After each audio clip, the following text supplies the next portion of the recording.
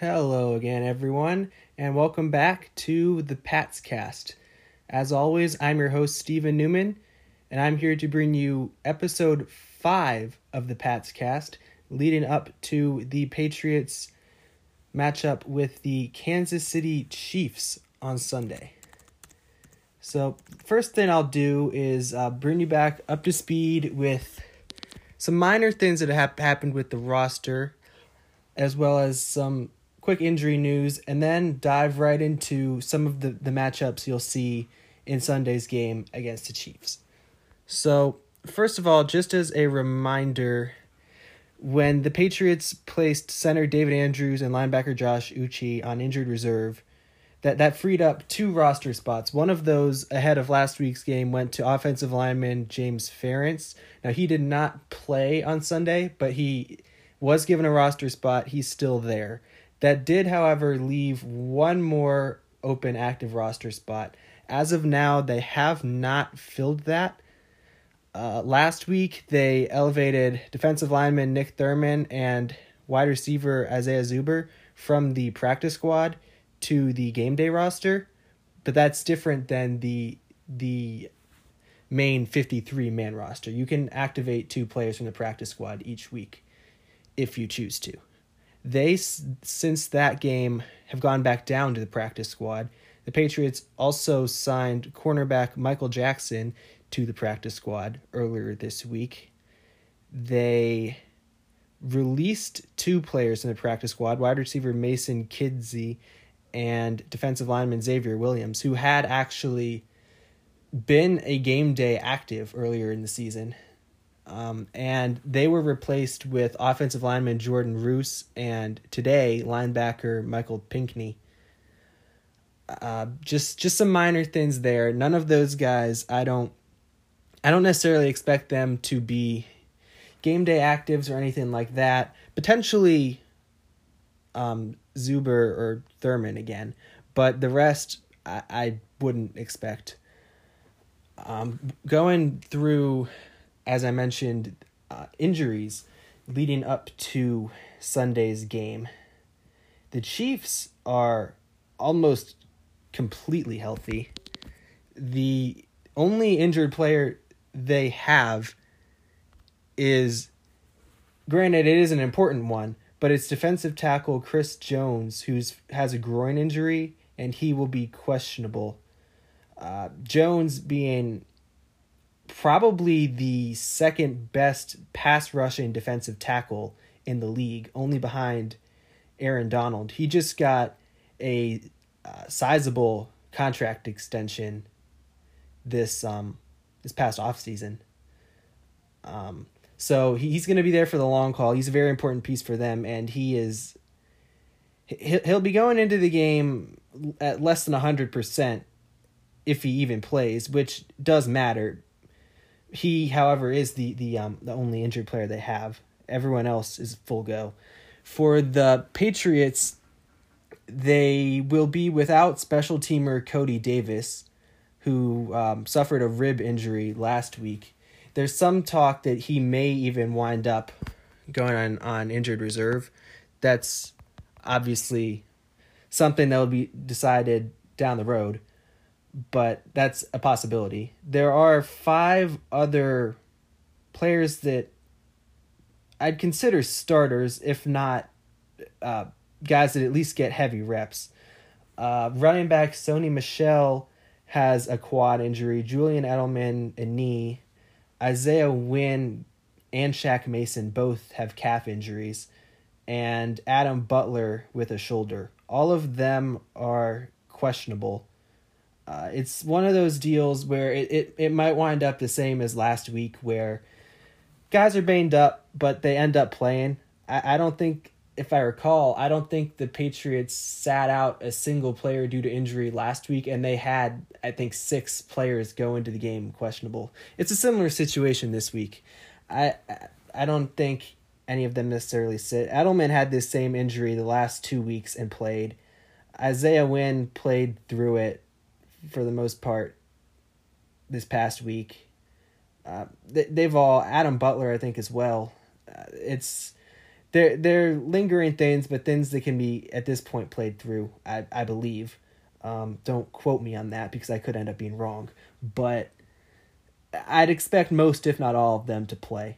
In addition, something I didn't mention, leading into getting into all of this, but since it's now going into week 4, that means that any player that was placed on IR entering the season has now sat out 3 weeks and is eligible to practice and even be activated onto the 53-man roster. I have seen that running back Damian Harris, wide receiver Gunnar Olszewski, they have both practiced earlier this week. Neither one of them have been placed on the active roster. They have. There's time before that has to happen, but either way, I don't necessarily think they will. The Patriots will have the option, all teams do, that you have up to 21 days from when players start practicing again, coming off IR, to place them on the active roster. So that they have plenty of time. And at this point, there isn't a huge need for any of them, even including Harris or Olszewski. Given that, Harris, even if he came back, would be, with it looking as well like James White will play, Harris would be no more probably than the 4th running back on the depth chart. So there's really no reason to rush him back. And Olszewski, similar situation with him at wide receiver. He might be able to return kicks and or punts just as soon as he returns. But, even that, they have a fairly decent grasp on, whether it's J.J. Taylor or even Kyle Duggar. They've at least shown they're capable. So there's no reason to rush him back either. Haven't seen nose tackle Bo Allen or offensive tackle Yadni Kajust practicing yet. So obviously they wouldn't be activated yet either. But again, the Patriots do have an open roster spot if they wanted to activate really either Harris or Olszewski. So we'll see what happens there. I wouldn't necessarily expect it though, as I've kind of alluded to. So just in terms of guys that are healthy and how they'll match up against the Chiefs, because that's what's really probably most interesting heading into Sunday. I talked a good bit about, at the end of my last episode, the Chiefs' offense and how how Belichick and the Patriots could look to take away some of the Chiefs' weapons there. I'm pretty sure, and again, I feel like I made it pretty clear in my last episode, but I'm pretty sure that Tyreek Hill will be guarded by Jonathan Jones and a safety, likely Devin McCourty. That's the way they've handled Hill the last at least 2 years, maybe even 3. Just because Jones is one of not a whole lot of corners in the entire league that, one, can match Tyreek Hill's speed more or less, but also has some ability to play on the outside or in the slot. He mostly plays in the slot, but you can bump him outside as well. And he's one of the best slot corners in the league. So he has that combination of just being good and being fast. Not a lot of corners have that. So he's really the ideal matchup on Tyreek Hill. And obviously, given just how fast Tyreek Hill is, he can beat you at any time. So they're gonna use probably McCourty as help over the top in case Hill blows by Jones or whoever's on him. Sammy Watkins, I'll skip to him.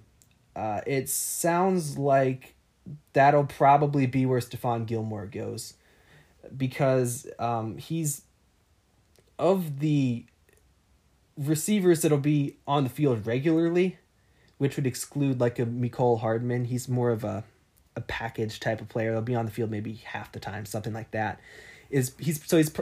Watkins is probably the next quickest and just next best on the outside anyway. So it's sounding like that'll be where Stephon Gilmore goes. That a lot of the time in the past, again, has been where Stephon Gilmore has been. So that's probably how that'll shape out. He could also see time on the next guy I was going to highlight, Travis Kelce, the tight end. That'll really. They'll mix and match with Kelce for sure. They always do.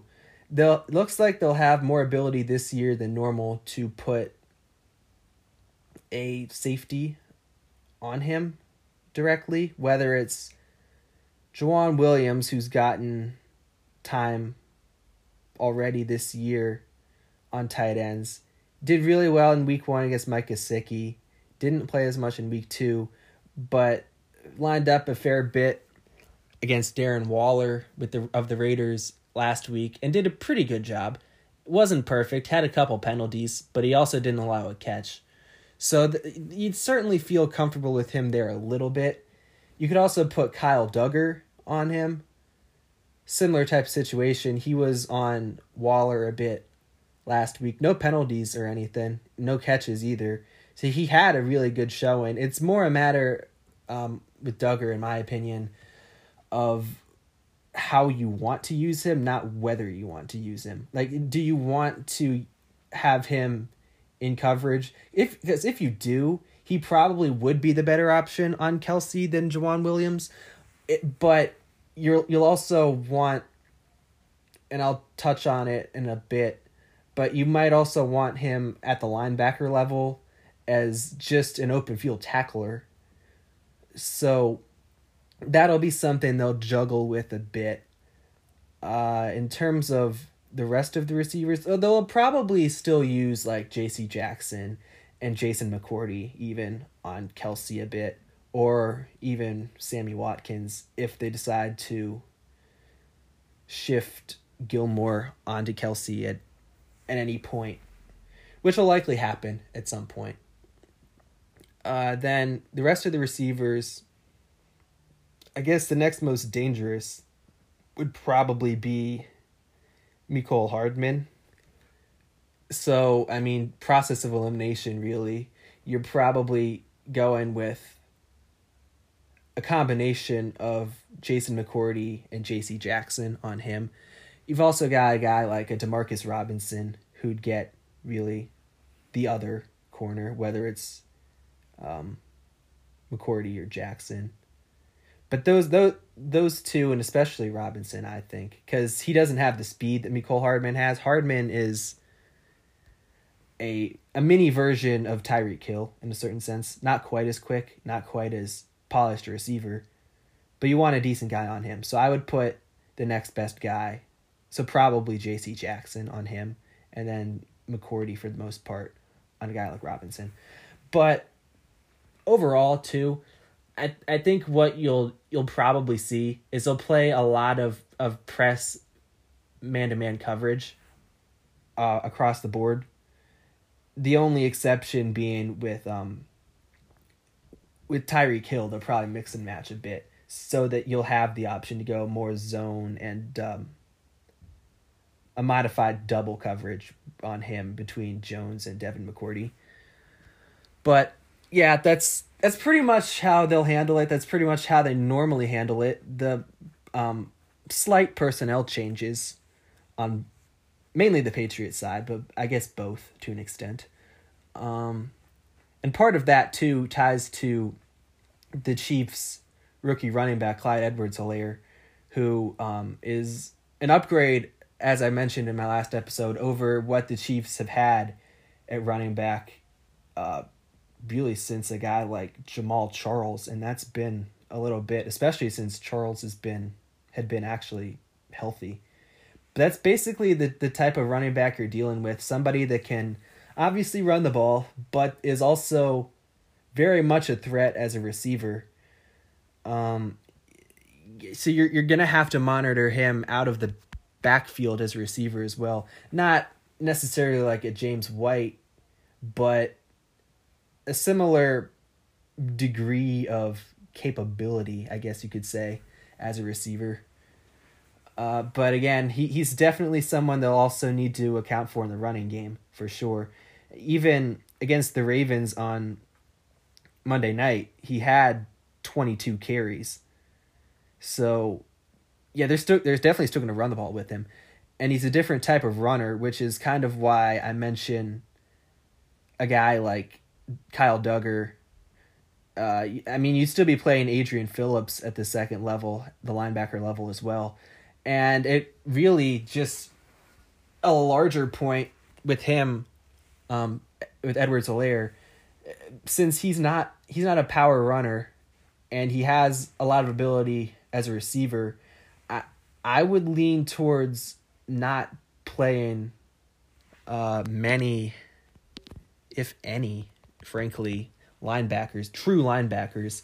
The only one, I mean, you'd obviously still play Ja'Whaun Bentley a bit, but, I mean, with an offense like the Chiefs and no true threat as a downhill running back, like, there's no reason, really, even to play Ja'Whaun Bentley all that much, aside from obvious run situations or short yardage. You could play him then, but other than that, I mean, I would load up on defensive backs. I would go, I mean, at all times, really at least 3 corners, possibly 4, and then have, obviously, McCourty at free safety, and then play a couple strong safeties. So I would probably have 7 defensive backs on the field a lot. If not the whole game, really, because there's no reason to, for one, not have a lot of corners, because the Chiefs are going to play 3 wide, if not 4. Plus you have Kelsey, who's more or less a wide receiver, can block a little, but in terms of his ability as a receiver, you pretty much have to treat as a wide receiver. So yeah, you're going to need a lot of defensive backs on the field, and you're not going to need a ton at the linebacker level. So I wouldn't expect much from that group at all. Obviously, you're still going to play your typical defensive line. Again, with Adam Butler, maybe not playing, probably playing, but he'll probably not. Much like this past week, you probably won't get a ton from him. So you'll be relying more on probably a smaller defensive line too. You'll still play like Lawrence Guy, Byron Cowart, but for the most part, you're going to be relying on your edge rusher types. You might play like a Dietrich Wise, a defensive tackle more, with Butler being less than 100%. And it'll allow for more pass rush. You'll be able to put guys like Chase Winovich, John Simon, Shalik Calhoun, Derek Rivers, all on the field at the same time. I think that's something they'll look to do, because that's something, one of the best ways to put some pressure on Patrick Mahomes, other than just having really good guys in coverage, is to bring a pass rush a little bit. Not to the point where you're leaving the field wide open, but I mean, if you have a bunch of really good cover defensive backs, as long as you can trust them to stick with their man, basically, if you can get some pressure on Mahomes, that's certainly a way to rattle him. So I wouldn't worry, just broadly, don't worry about the running game necessarily. Have guys like Duggar and Phillips, as I mentioned, that are capable of tackling a guy in the open field, like a running back in the open field if Edwards-Helaire runs the ball. But don't worry about the types of running backs that you would typically see. Like, even, for example, like a Josh Jacobs that they saw this past week. Different kind of runner. You're not going to have to rely on accounting for Edwards-Helaire between the tackles, really, as much. And you're going to have to account for him more as a receiver. Going to the Patriots on offense, I'd mentioned that Cam Newton is an element that the Chiefs haven't seen from the Patriots before. And I don't know if that's... I mean, there's certainly something you lose from Tom Brady in terms of just football IQ and being able to pick apart anything he sees from the defense. But on the other end, whereas, as I mentioned, I don't see a lot of power coming from the Chiefs on offense in the running game, I see a lot of it from the Patriots. And especially if, as I touched on, Chris Jones is less than 100%, or even if he doesn't play, I mean, the Chiefs will be vulnerable on the inside of their defense, the interior up front. So that's certainly somewhere where I could see the Patriots looking to attack early and often. And really, they should. Even with that, the Patriots are better at receiver, too, than they were when they played the Chiefs last year. I mean, at that point, you were relying on a banged-up Julian Edelman, which is somewhat still true now. But also, N'Keal Harry wasn't a huge part of the offense at that point. I mean, you had... I think Mohamed Sanu was still healthy at that point, but he wasn't... I mean, he never really assimilated into the offense. You had Jacoby Myers, who was... No downfield threat. They have that with Damiere Byrd now. And I would argue that the Chiefs at that point were probably, Chris Jones aside, were probably even a little bit better on defense. I think the loss of like a Kendall Fuller at defensive back hurts a little bit. They won't be as good, I don't think, in coverage. And the Patriots are better at receiver. So they're obviously going to gain a bit there. The passing game was, I mean, I don't want to say it was non-existent when they played last time, because, I mean, they still produced a bit, but it was extremely lethargic. There was never a true excitement about the passing game. It'd produce a little, but you couldn't play to play. You couldn't really count on it, in my opinion. There should be more explosive ability in that area this time around against the Chiefs. And like I mentioned, the running game should be better, even with David Andrews out. Because, again, the offensive line, like I touched on in my last episode, looked really good against the Raiders last week. I'd expect you'd see probably, as long as Shaq Mason and Isaiah Wynn play, you'll see the same alignment of from left to right. Wynn, Michael Onwenu at left guard, Thuney at center, Mason, and then at right tackle, Jermaine Illuminor. You'll probably see that same alignment. You could see more of James Ferentz this week, maybe, just because he's been around longer now. I mean, they rushed him up from the practice squad last week, so maybe you see some of him. But if they play as well as they did against the Raiders, I don't see a need for that. And if they play as well as they did against the Raiders, I mean, there should be room to run the ball a bit. And, I mean, obviously that'll open up the passing game as well. So all that is to say the offense will be better than it was last year when they played the Chiefs. And, frankly, last year when they played the Chiefs, they contained the Chiefs' offense pretty well too. And while, obviously, you've lost... especially at linebacker, you've lost a lot. The defensive backs are really the same. And you sub out Patrick Chung for Kyle Duggar, Jawan Williams. But they'll play more or less the same assignment as guys that'll switch on to Travis Kelce a little bit.